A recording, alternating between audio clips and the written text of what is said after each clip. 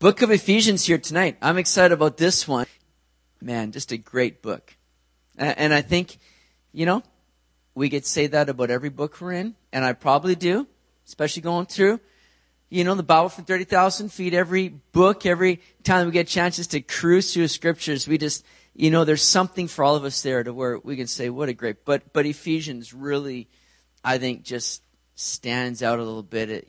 Probably next to Romans in the New Testament. It's probably one of the great, deep, I don't even know the words to say, just one of these great truths that I think really ground us and become foundational for the gospel and the truth of the work of grace and justification of the Lord and what He's done for us. So I hope this just blesses you and enriches you tonight, because Ephesians is certainly a special book. Now, Ephesians is one of those prison epistles. It's the first of the prison epistles that's been written, and the other prison epistles, Ephesians, Philippians, Colossians, and Philemon. And so here's Paul writing about these glorious truths that we have in Jesus, and he's writing from prison, as a prisoner, right? Those are the times typically where you're looking at this and going, Jesus, what about all these promises? What about all these truths? What about this life that I'm supposed to have in you? I'm in prison. But that's not what Paul's doing. He's going, despite my conditions, my situation, he's realizing that God has been so good. And God is good. And these are truths that we hold on to. Now, we know that Paul spent a couple years under house arrest there at Caesarea Maritima as he a way to kind of go to Rome. And then once he was in Rome again, he's under house arrest while he's awaiting trial there before Emperor Nero. So the time of this writing would put this somewhere around 60 to 62 AD. Many believe it's there in Rome that Paul is writing this letter to the Ephesian church. And many believe that this was a letter that was not just intended for one church in particular, but was written really to eventually go out to many churches and to kind of be a widespread letter of encouragement to people. There's no, real addressing of any kind of particular situation or need for correction in any area of a specific church. So Paul's just writing really to just remind everybody what they have in Christ. Now, Ephesus, this place that he's writing to, was the capital of the Roman province of Asia. It was a prosperous commercial center as it sat at the intersection of many trade routes. Ephesus, also there it's in modern day Turkey. Here's another kind of, do you see Ephesus up there? So I was on one of his missionary journeys. Here's a closer map there. So Ephesus is in modern day Turkey. And of course, it was an important cultural center of the ancient world, only behind Rome and Alexandria.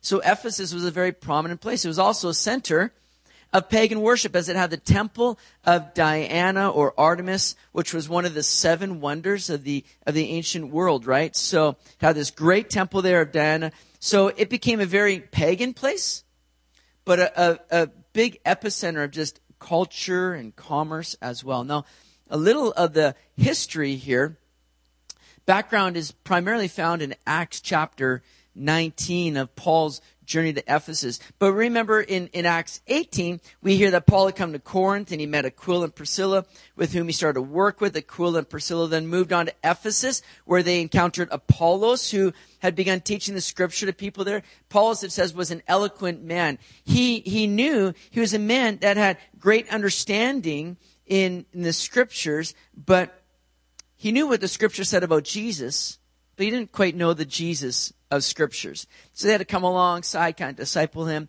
And so Paul's eventually went back with Aquila and Priscilla. And Paul had come into Ephesus and encountered some believers there, and he began to minister to them and pour in more to them. And in fact, Paul stayed in Ephesus longer than any other city that he had traveled to. 3 years Paul was there, where he just began to see the church begin to flourish and a great work going on, where even other churches were going out. The work was beginning to spread.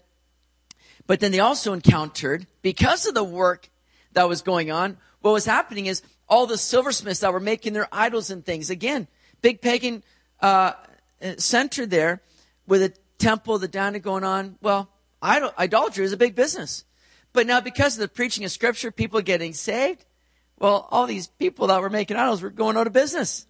And they began to kind of talk and discuss these things and sort of had a little bit of a rally, a protest in a sense. And people began to flood into the theater, and there began almost to be a big riot. And so Paul had to kind of leave the city out of just safety almost for his own life. And so that was kind of the background to what was going on there in Ephesus. But 3 years Paul stayed, and so we see a flourishing work taking place. Paul left, and he had some of his companions continue to minister in Ephesus. Timothy and Tychicus were two of those people. And then we know that John, the apostle John, was eventually kind of headquartered in Ephesus there before his Patmos banishment. Some believe that he was even released after Patmos and continued to live in Ephesus afterwards.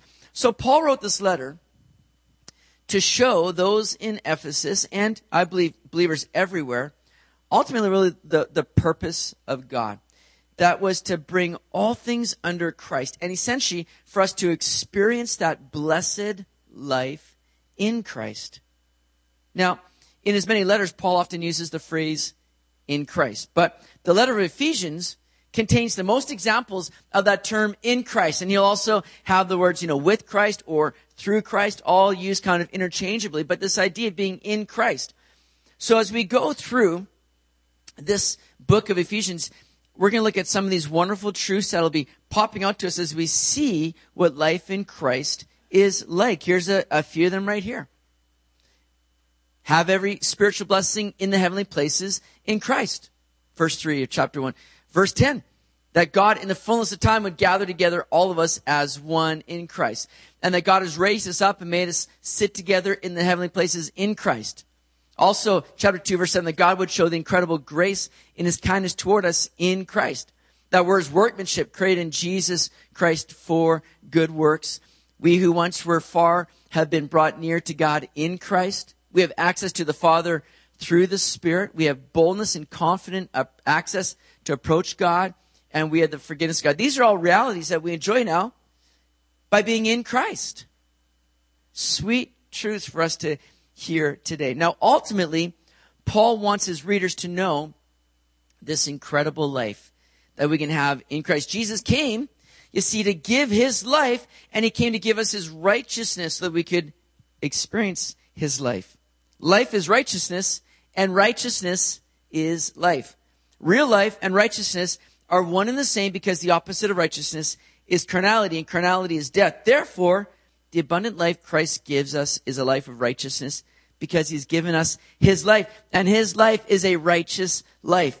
This eternal life of righteousness is what Christ gives to all who ask. This is the life that God now has predestined us to grow into as we grow out from the grace that is in Christ. We are predestined to be conformed into his image because he will finish the good work he started.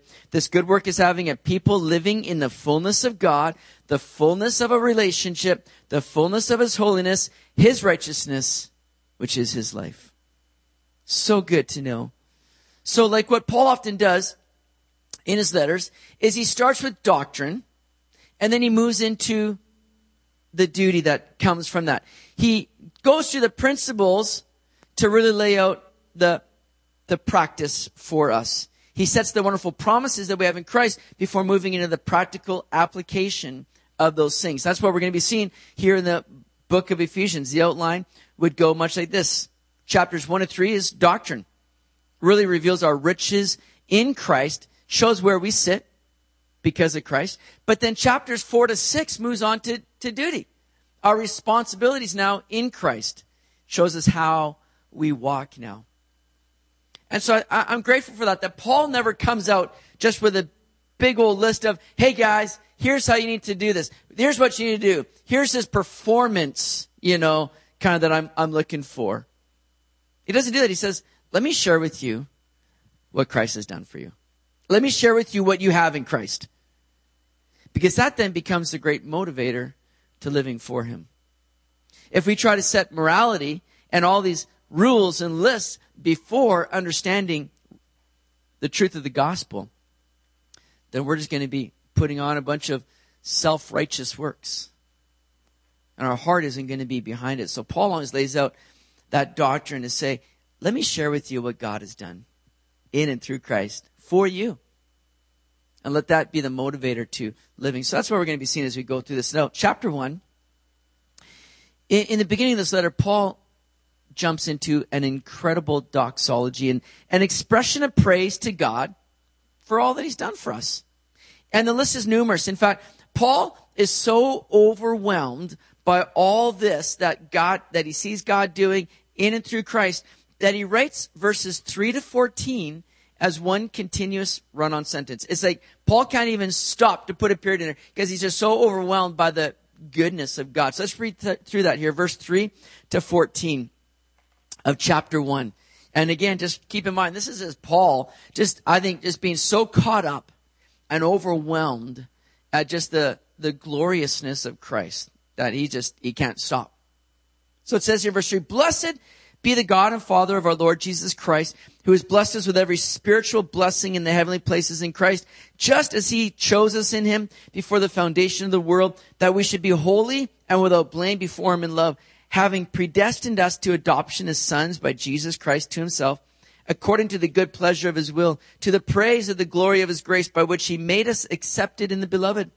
In him we have redemption through his blood, the forgiveness of sins according to the riches of his grace, which he made to abound toward us in all wisdom and prudence, having made known to us the mystery of his will, according to his good pleasure, which he purposed in himself, that in the dispensation of the fullness of the times he might gather together in one all things in Christ, both which are in heaven and which are on earth in him. In him also we have obtained an inheritance, being predestined according to the purpose of him who works all things according to the counsel of his will, that we who first trusted in Christ should be to the praise of his glory.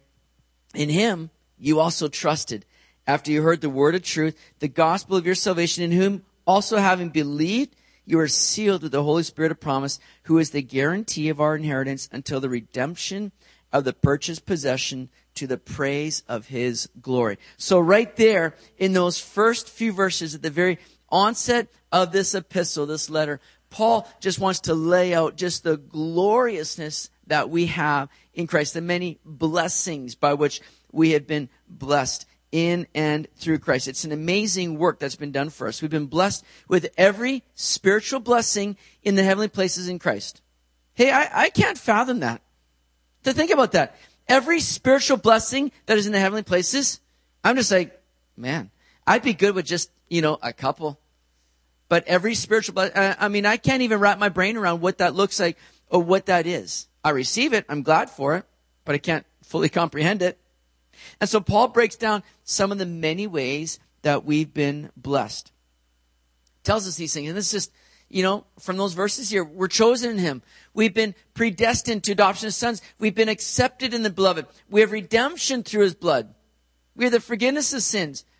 The mystery of his will has been made known to us. We've been gathered together as one in Christ. We have an inheritance. And we've been sealed with the Holy Spirit of promise. Now, what's interesting is that this breaks down to really see the blessings, first of all, from God the Father, that we see in those first few, from verses 3 to 6, the blessings from God the Father. But then we also see the blessings from God the Son, that he's redeemed us through his blood. We see the forgiveness of sins. The mystery of his will has been revealed to us. And then it breaks down to see the blessings from God the Holy Spirit, that we've been sealed with the Holy Spirit of promise, that he's that guarantee for us. So we see this all breaking down into the glorious working of the Trinity, all taking part here, by which we receive these blessings of God. Let me just highlight a few of these things. That we've been chosen. Someone expressed that there is a great, arch that everyone who wants to be saved must walk through. On top of the arch it says, "Whosoever will may come." And as they walk through it, they see the arch reads on the other side, "Chosen in him before the foundation of the world." You see, a lot of people look at this idea of being chosen and think, that's not really fair. Why does God choose some and not choose others? I don't think that's the case at all. I think simply that God knows those who are going to choose him. You see, the invitation has been given to all. It'd be very cruel of God to give the invitation to all. Whosoever will may come. All through John, we saw the invitation being given to come and partake of his life. It'd be very cruel if someone says, "God, thank you for the invitation. I accept." "Oh, no. I wasn't talking about you. No, you're not one of the chosen ones." That'd be very cruel of God. That's not the case. But you see, there's something at play here that is hard for us to really, again, reconcile, because the Bible teaches that God elects, but he's also given us free will. I believe the Bible teaches both sides. And we may not fully understand all that until we're in heaven, but we will see that, like that art shows, we walk through, whosoever will may come.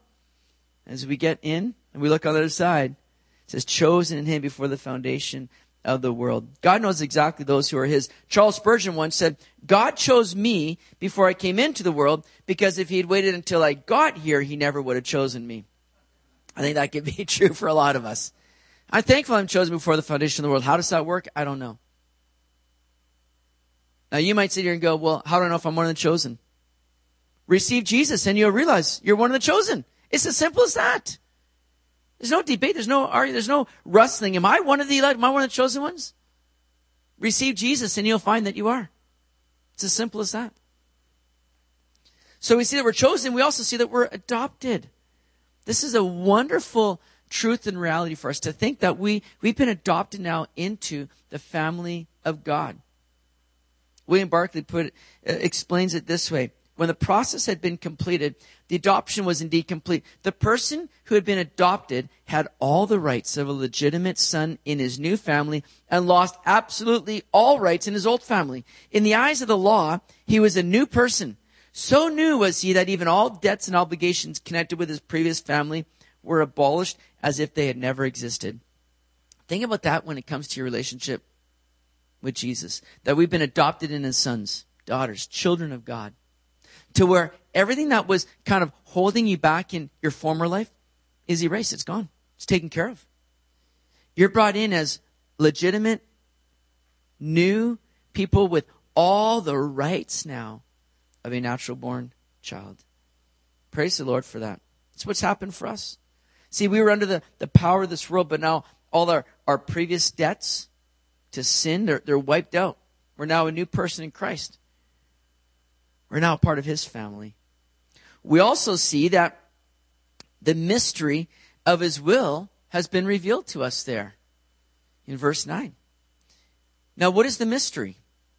It's something that Paul gives a lot of time to in this book that you'll see repeated throughout the book of Ephesians. A mystery, as Paul uses the word, was not something to figure out like in the game of Clue. All right, I think it was Colonel Mustard in the dining room with the candlestick or whatever it was, right? It's not something to figure out, to try to put all the pieces together. You see, a mystery, as used in the New Testament, was something that was originally concealed, but is now revealed in the New Testament. It's now revealed in and through Jesus. It's something that is understandable to the one who's living for Christ.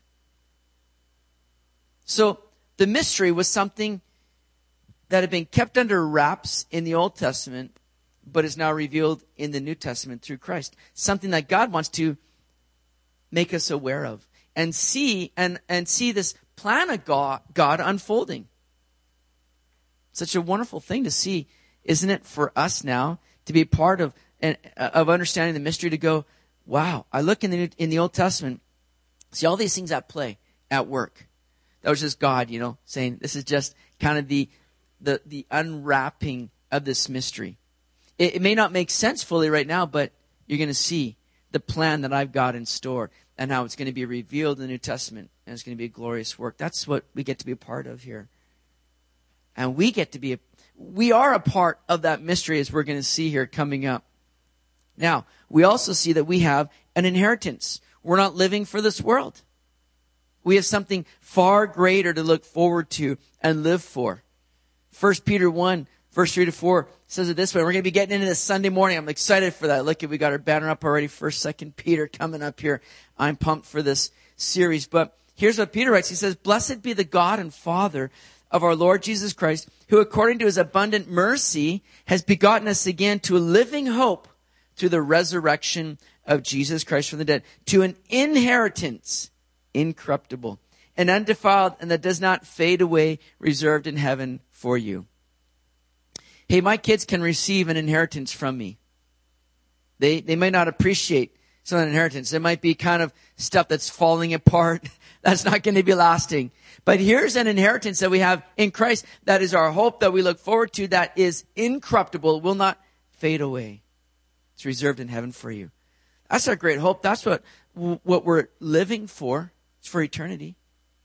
And everything we do now can have value for all of eternity if it's done in and for Christ. And so Paul prays just a wonderful prayer at the closing of chapter 1 there, starting in verse 15, where again he just asks, or he's just thanking God for all these things. And he's praying for that spiritual insight and in that spiritual view of these things for all of his audience here to receive these things, you see. He says there at the end of verse 18, know what is the hope of his calling, what are the riches of the glory of his inheritance in the saints. You see, we can all hear these wonderful truths, all these blessings that we're blessed with in the heavenly places in Christ. We can all hear about these things and go, oh, that's great. I like that. But yet, we can be those that never fully accept them as ours. Have we appropriated these great realities and riches in Christ? It's like writing a check to somebody. Say, here you go, $1,000. And the person goes, oh man, thank you, that's so awesome. Put that in the back pocket. Man, I feel so rich, got $1,000. Listen, that means nothing to you unless you go and cash that. Apply that for yourself. That's what the Lord's done. He's kind of written that check of just an abundant amount of riches for us. But if we cash that, if we receive that, if we appropriate that for ourselves. Paul prays that you may know these things personally and appropriate them internally for you, that you may know what is the hope of his calling, what are the riches of the glory of his inheritance in the saints. That's all of us saints. Ones that are set apart. We're not talking about those that have died before us, that have done some good works. Saints are those that are in Christ. Like what J. Vernon McGee says, you're either a saint or an ain't. It's one or the other. You're saints today. And you have a great inheritance. Have you applied that, appropriate that to your life? Are you enjoying that? Now, what can stop us from accepting these glorious truths? I think one thing is our own guilt or feeling of unworthiness. Well, Paul has that covered in the next chapter, chapter 2. Look at what it says here in verse 1. It says, and you he made alive who were dead in trespasses and sins, in which you once walked according to the course of this world, according to the prince of the power of the air, the spirit who now works in the sons of disobedience, among whom also we all once conducted ourselves in the lusts of our flesh, fulfilling the desires of the flesh and of the mind, and were by nature children of wrath, just as the others. But God, who is rich in mercy, because of his great love with which he loved us, even when we were dead in trespasses, he made us alive together with Christ. By grace you have been saved. And he's raised us up together. And he made us sit together in the heavenly places in Christ Jesus, that in the ages to come he might show the exceeding riches of his grace in his kindness toward us in Christ Jesus. For by grace you've been saved through faith, and that not of yourselves. It's the gift of God, not of works, lest anyone should boast. So what a most wonderful series of scriptures that we have here to start chapter 2. And Paul lets us know that the work of salvation is not dependent on our good standing. In fact, we were the furthest from standing because we were dead in trespasses and sins. A corpse can't do a whole lot. Certainly not stand or present yourself in good standing before God. You see, as verse 3 says, we deserved wrath. We were by nature children of wrath, it says. But, don't you love that verse 4? But the Bible is full of big buts. And I'm thankful for that. Yeah, in the right way, right? You know what I'm saying here. But God, who is rich in mercy, he made us alive together with Christ. You see, God came and did the work of lifting us up from the pit, from the valley of death. We've been saved from death, from judgment. We've been saved from the wrath of God by his grace. And it's received through faith. This is what Paul is saying. Given you by faith. Now, why did he do this? Because you were so worthy? Because you were so special? No, it says he did this because it reveals the exceeding riches of his grace in his kindness toward us in Christ Jesus. Do you see that there in verse 7? That in the ages to come, he might show the exceeding riches of his grace in his kindness toward us in Christ Jesus. You see, God, I think, gets a kick out of showing his love and generosity. And his glory is on full display by reaching down and saving people like you and me. People so undeserving, so unworthy, and doing a work in us to save us. It reveals his glory. His generosity, his love is on full display. You're not saved because you deserved it or because you're good. You're saved solely by his grace. And how we need to grow in grace, how we need to understand grace, how we need to live in grace. Otherwise, there's a lot of people that read through chapter 1 and go, oh, that doesn't apply to me. That doesn't fit me. Oh, I don't feel loved and I don't feel accepted and beloved. I don't feel forgiven. And these are all things that happen that put doubt in our mind, because when we begin to think that we've got to earn our way, when we don't read through chapter 2 and realize, listen, everybody, it's by grace you're saved, not of works. It's a gift of God so that nobody can boast. It's grace. It's all about grace. So keep that in mind. And if you're not saved by your works, you don't keep your salvation by your works. You see, a lot of people kind of slip back into that mode now after being saved of trying to think, oh, maybe it's by my works that I'm going to please God now. And we kind of fall into that Galatians 3 trap that Paul talked about last week, where he says, oh, foolish Galatians, are you now being perfect or trying to perfect in the flesh what is begun in the Spirit? See, we must remain in and hold tightly to grace. It's all about grace. It's all about what Jesus has done for you and how we need to simply receive that and live in it and enjoy it. Because then, chapter 1, and you read the riches we have in Christ, you just sit there and go, oh, thank you, Lord. This is so wonderful. This is so glorious to see all these things that apply to me. But if you're not living in grace, you're going to go, no, that doesn't fit me. I'm not worthy of that. I'm not deserving of that. It's a grace. You were dead in trespasses and sins, but God, who is rich in mercy, because of his great love with which he loved us, made us alive together with Christ. But it doesn't mean now that we're saved just to go and do what we want. We're not saved by our works, but we are saved to do good works. And Paul makes that clear in verse 10 of chapter 2.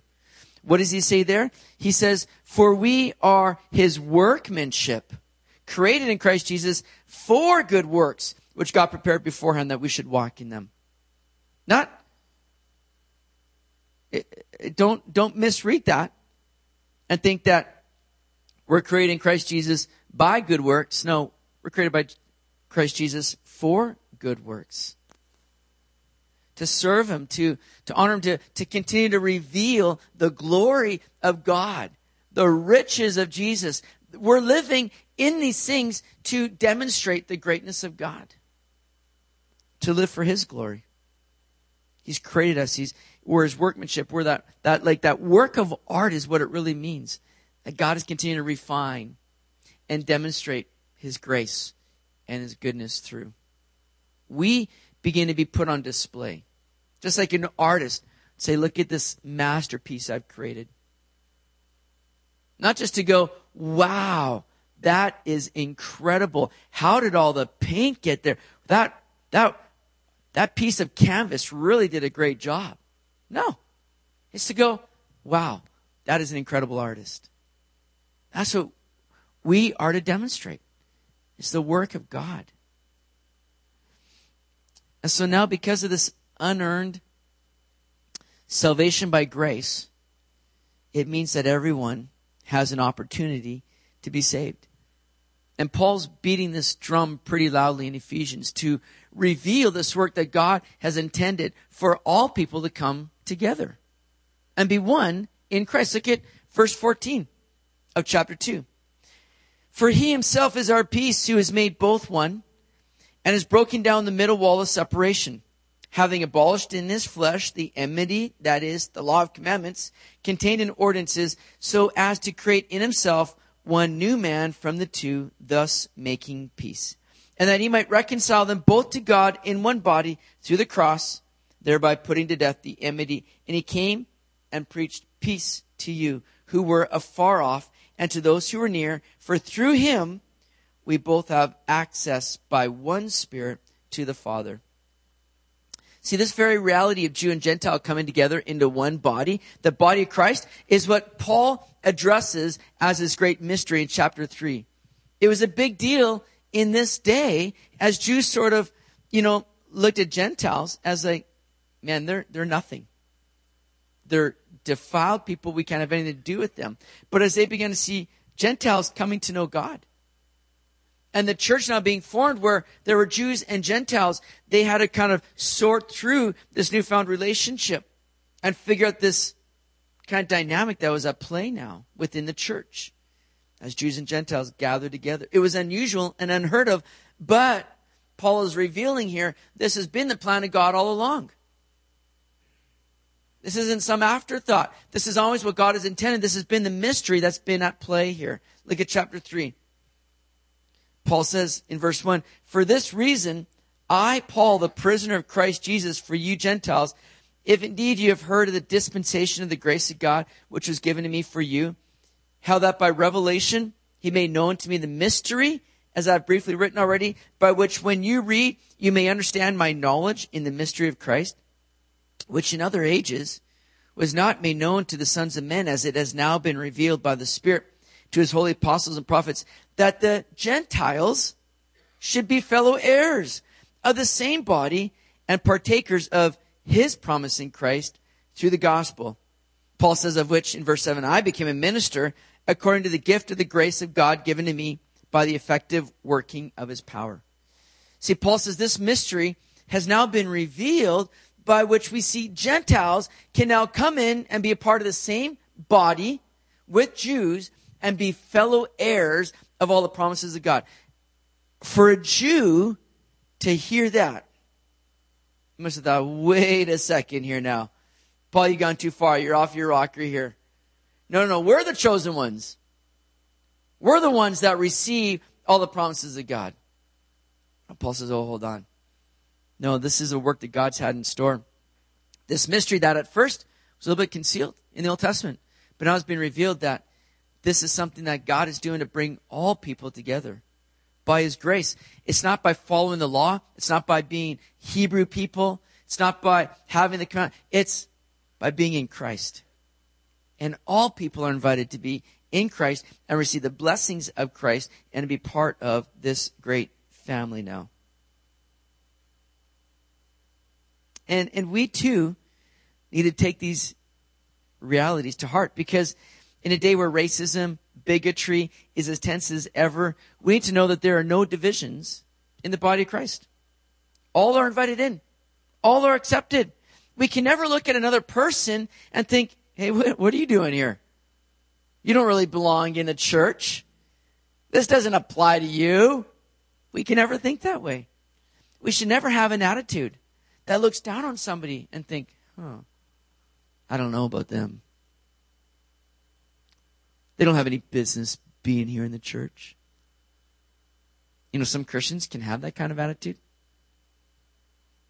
A judgmental attitude just by looking at the exterior, looking at the look of some people, thinking they don't fit here. You see, we're all in need of grace.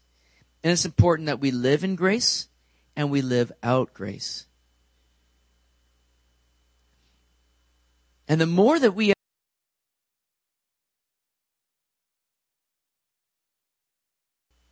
living out grace, exercising grace, demonstrating grace in and among our relationships with one another.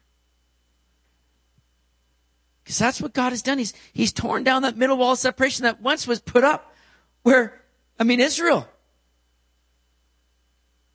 They were bigots. They looked at everybody else as though they weren't worthy. It's just us. And God had to do a work. But it revealed that, and that middle wall is being torn down.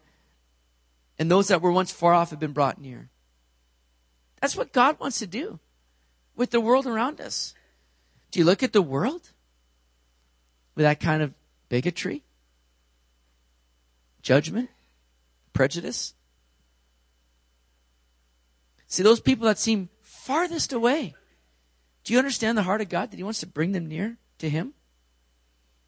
Are we being that kind of conduit? Are we being that kind of avenue by which people may see and know the love and the grace of God? If they hang out with you, are they going to say, I want to come to your church? Or are they going to say, if that's what Christianity looks like, I don't really want anything to do with it? So Paul moves on now in the next 3 chapters to show what this kind of looks like now. What does it mean to live this life in a way that's going to demonstrate these things? We've looked at the what, but now we need to look at the how. Our outline here is seen, first of all, this doctrine that Paul lays out, the riches that we have in Christ. But now we look at our duty, the responsibilities in Christ and how we walk. Look at chapter 4, verse 1. I, therefore, the prisoner of the Lord, beseech you to walk worthy of the calling with which you were called, with all lowliness and gentleness, with long suffering, bearing with one another in love, endeavoring to keep the unity of the Spirit in the bond of peace. There is one body and one Spirit, just as you were called in one hope of your calling, one Lord, one faith, one baptism, one God and Father of all, who is above all and through all and in you all. So Paul, listen, he's not getting angry or frustrated with his readers.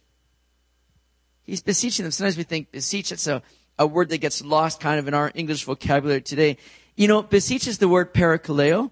It's the same form of the word as parakletos, which Jesus used to speak of the Comforter, the Holy Spirit, the one that'll come alongside you. And that's what Paul means here when he says, I beseech you. He's saying, I'm calling you to come alongside in these things, urging to come to one's aid.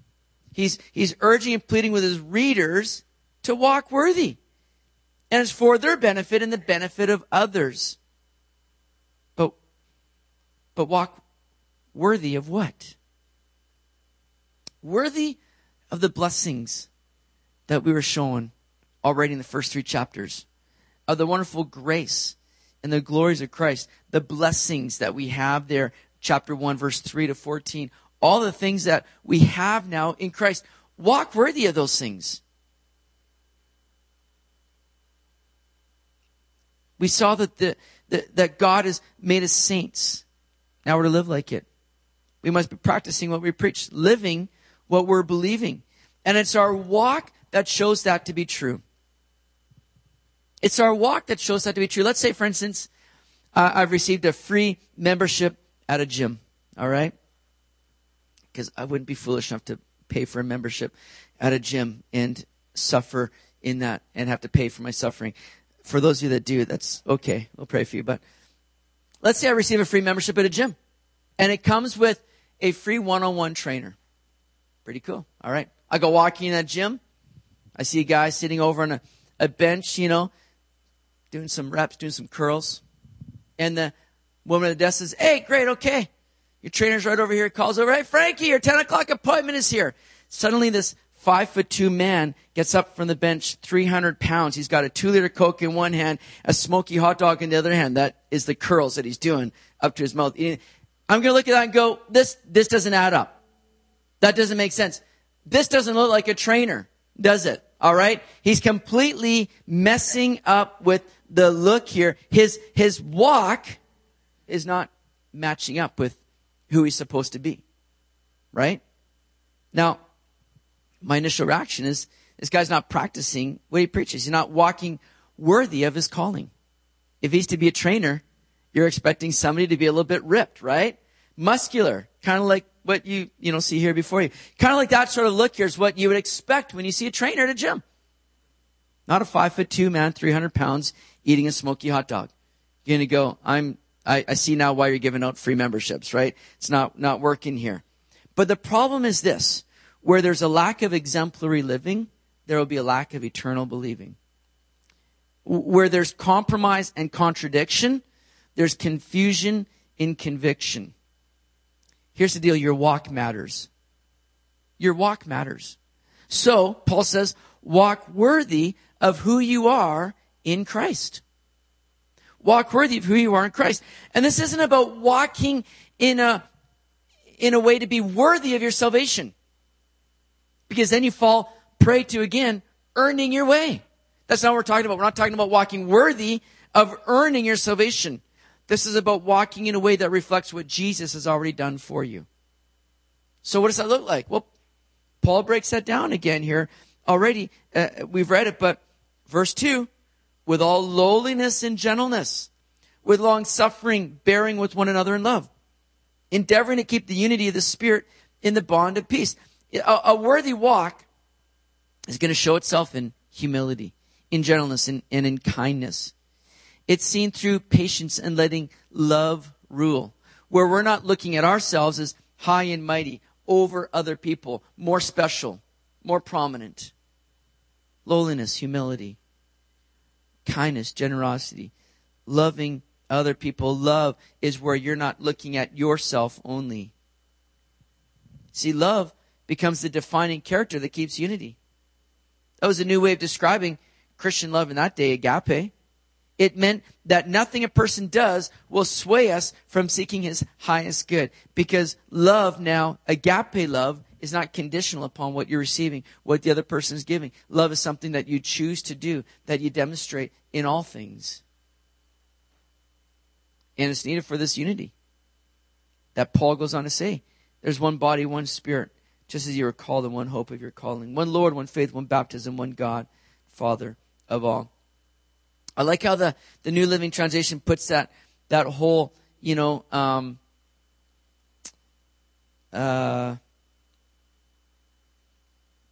to keep the unity of the Spirit in the bond of peace. Oh no, bearing with one another in love. Look at what the New Living Translation says here for verse 2.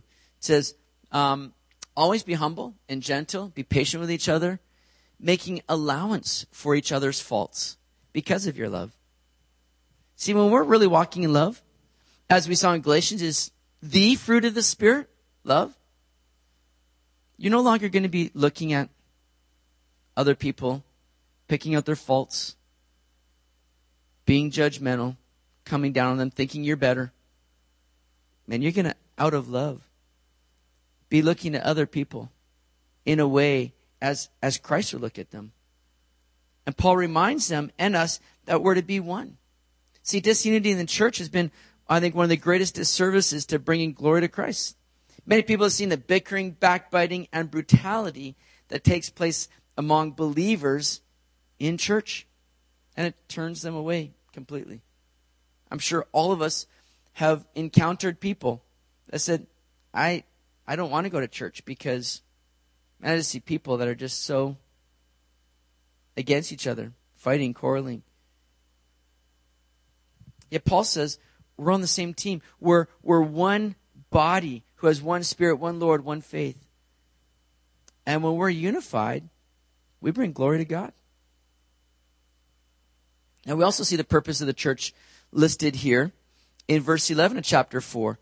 It says, and he himself gave some to be apostles, some prophets, some evangelists, and some pastors and teachers, for the equipping of the saints, for the work of ministry, for the edifying of the body of Christ, till we all come to the unity of the faith and of the knowledge of the Son of God, to a perfect man, to the measure of the stature of the fullness of Christ, that we should no longer be children tossed to and fro and carried about with every wind of doctrine by the trickery of men in the craftiness of deceitful plotting.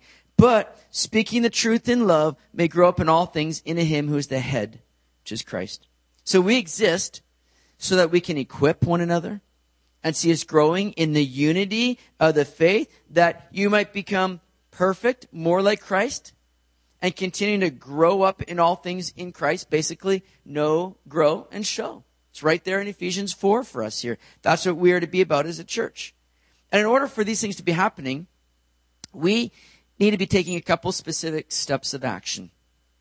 Yeah, I'm glad that we have the Holy Spirit, and he's working in us from the inside out. But there are some real practical things that we can do to be walking worthy of the calling. Look at chapter 4, verse 22.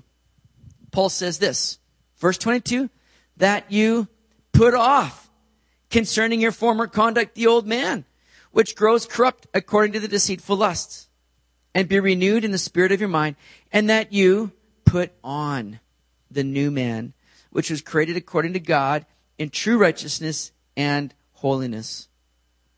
Paul says, put off the things that were a part of the old person.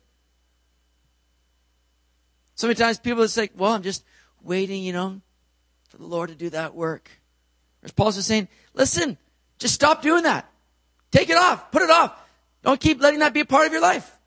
Sometimes those are just very simple, conscious decisions that we make.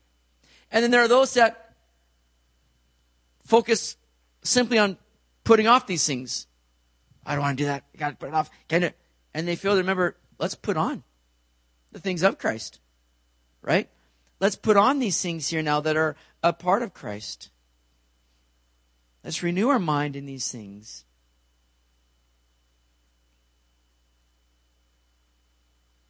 Paul continues to say in verse 29, let no corrupt word proceed out of your mouth, but what is good for necessary edification, and it may impart grace to the hearers.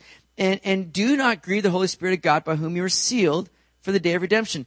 Let all bitterness, wrath, anger, clamor, and evil speaking be put away from you with all malice. Again, he says, let it be put away.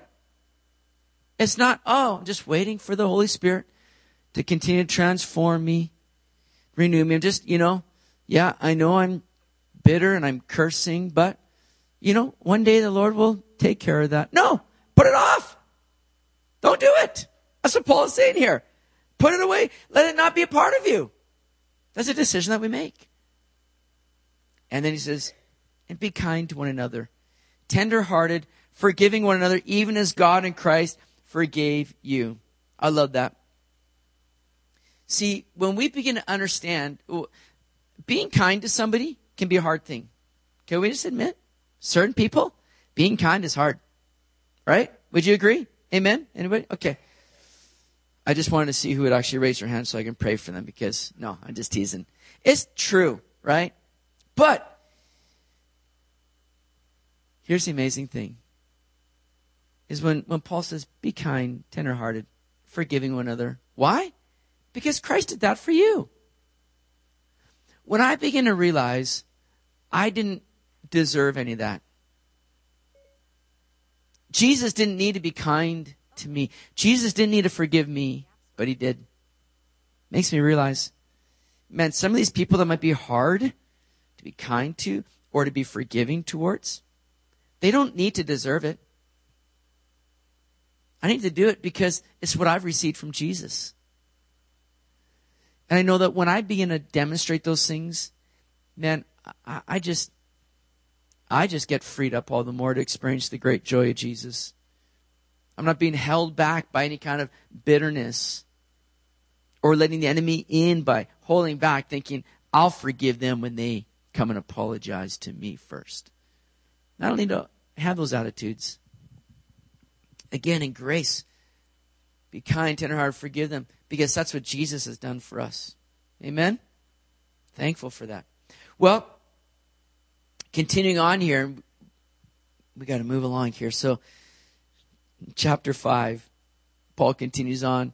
In verse 8, let me read verse 8. For you were once darkness. Again, this just goes in line with, again, why we need to live these things out. And how we need to demonstrate these things to other people. Because you were once in darkness, but now you're light in the Lord. So walk as children of light.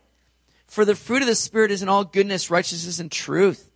Verse 10, finding out what is acceptable to the Lord, and have no fellowship with the unfruitful works of darkness, but rather expose them. So remember, you've been bought with a price. You've been redeemed. You've been spared from the agony of a sinful life. So don't go back to it. You're now light in the Lord, so live like it. Now, that doesn't mean that we don't have fellowship with those who are in the dark. That, like it says there, have no fellowship with the unfruitful works of darkness. Some Christians will go, oh, well, I can't hang out with that person. I can't go with those people. No, Paul is implying, don't participate in the things that they're doing. It doesn't mean you remove yourself altogether, because we're called to go and be light in those situations. Be a witness. Don't be afraid to be different than the world. Don't be afraid to stick out for the right reasons.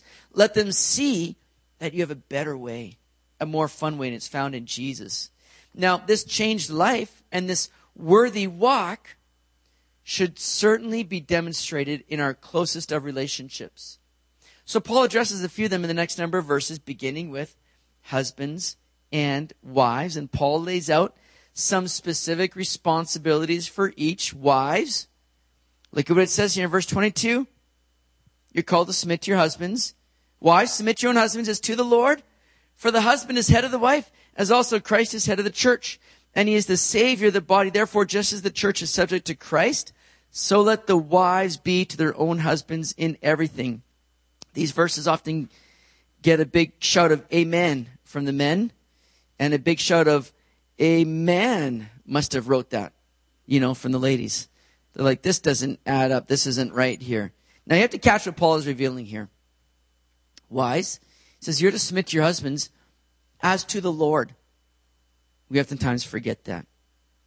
One way that women show that Jesus is truly the Lord of their lives is how they treat their husbands, how they respond to their husbands.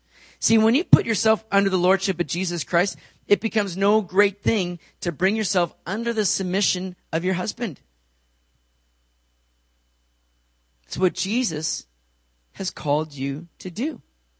Now, when those things are being challenged in the home, it's not often the result of a submission problem, but it's the result of a lordship problem, rather. When the woman tries to be the head over her husband, she's taking the place of Jesus. Her struggle then is not with her husband, but it's with Jesus. Now, before you ladies get too angry with me for speaking the truth here, hopefully you're receiving that, but listen to what Paul says to husbands. Verse 25. Husbands, love your wives, just as Christ also loved the church and gave himself for her. How did Christ demonstrate his love for the church? He died for her. And you've heard me say many times at Riverside here, but if you ask me, you ladies have the easier of the responsibilities here. I'll take submission over dying any day. Because that's what us husbands are called to do. To die. To love our wives as Christ of the church. We're to surrender ourselves, yield, die for our wives. That's what we're called to do. So I don't want to hear you ladies complaining about submitting. Think about the role of the husbands. Die. Love your wives that way. So husbands, your role may be as the head of the home, but that gets exercised by your sacrifice and your service. In loving your wife, it means you put her before your needs. You're not the big boss man. You're the one that sets the tone of love and sacrifice in the home. Now, you see, problems typically set in when we begin to worry about how our spouse is doing with their roles and responsibilities. When we begin to look and go, my wife, I don't think she's really submitting to me very well. Or the wife goes, my husband just doesn't seem to be very loving towards me. And what we oftentimes begin to do is think, I need to help them submit better. I need to tell them. I maybe need to kind of put on the heavy hat right now. Or the woman says, my husband's not being very loving, so I need to show him that he's got to be loving towards me. And in order to show him that, I got to kind of, put on the pants a little bit now in the home and sort of dictate what needs to happen here.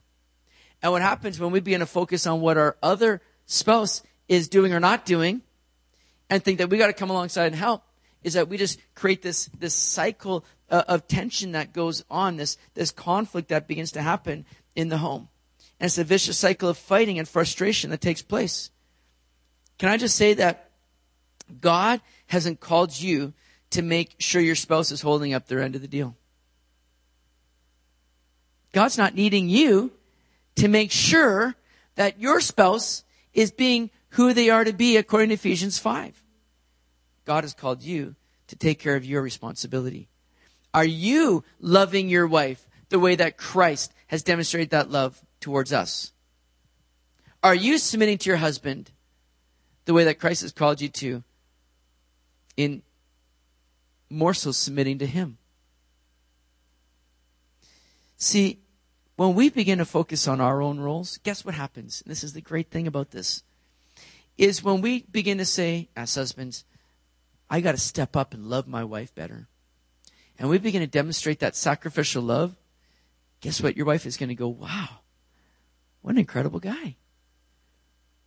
Submitting to him is not just easy now, it's enjoyable. I want to submit to a man that loves me that way. And when a wife is submitting to her husband, guess what the husband's thinking? Man, I've never been more in love with my wife.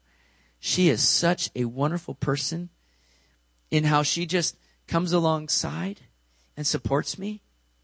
Man, that's something that I want to get behind and just demonstrate a life of love now towards that. When we focus on what we're called to do and not on what the other person is called to do, you're going to see that vicious cycle stop and just this beautiful work of peace taking place in our homes and in our relationships. So Paul says in verse 33 at the end of chapter 5, nevertheless, let each one of you in particular so love his own wife as himself, and let the wife see that she respects her husband. It's very simple. Wives, respect your husband. Submit to them. They need that. And husbands, love your wives because they need that. And when you're doing that, man, you're going to have a blessed relationship. That's what God's called us to. Now, these same principles get lived out in family relationships and in work relationships, as chapter 6 takes us into. Now, you know chapter 6 here? Children, obey your parents in the Lord, for that's right. Honor your father and mother, which is the first commandment with promise. I love that. Hey, this is something that's with a promise. It's going to go well with you. It's going to be a blessing when you do. It's the same way in our relationship with the Lord. When we walk in obedience, same thing can be said. It will go well with you. It's going to be a blessed ride when you do that. And it's important that as parents, fathers are being called out here, not to provoke your children around, not to exacerbate them, but to love them. Be, again, kind, gracious towards them. Admonish them in the Lord. And in your relationships at work, man, you may have a boss that you just can't stand. But again, you're to serve them with fear and trembling. And do so as unto Christ. It's a great thing. You may not like what you're doing. You may not like the people you work with, but do all things unto Christ. Serve him through it. Now, let me just read something that Skip Heitzig has said. He says this, what I have discovered is that whether it's a husband and a wife, children and parents, or employees and bosses, if each approaches the other with humility, willing to fulfill their God-given role in that relationship, then submission becomes the oil that lubricates the gears that make the relationship run smoothly. That's how you avoid the grind that life can become when relationships get messy. That's the pathway to joy. Now, one would think that living this way is going to be a breeze. As long as I'm walking, just like we've been seeing here from chapters 4 to 6, in a way that's worthy of our calling, in lowliness, in gentleness, and in grace and all these things, man, we're going to be Mr. and Mrs. Popular. Everybody's going to want to hang out with us. Everything's going to just be so rosy and comfortable. That's the way we can oftentimes think and be mistaken in thinking that way. But Paul says, man, this isn't so, unfortunately. See, living this way now, it's going to put a target on you. The Christian life is not one that's lived on the playground. It's typically lived on the battleground. Living in Christ and for Christ makes you a target for a world that is in opposition to Christ. If you're living this way like Paul's laying out in Ephesians, there's going to be people that are going to come against you. But Paul gives us some hope and encouragement. And it comes through the armor that we're given for the battle. Look at chapter 6, verse 10. Finally, my brethren, be strong in the Lord and in the power of his might.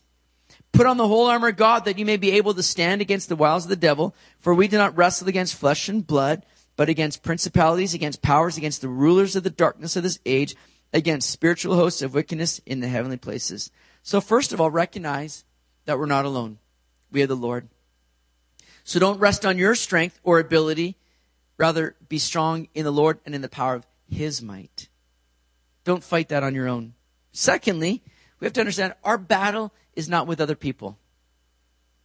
Our battle is not with other people. Oh, it's true that they might aggravate or frustrate you, but that's not your enemy.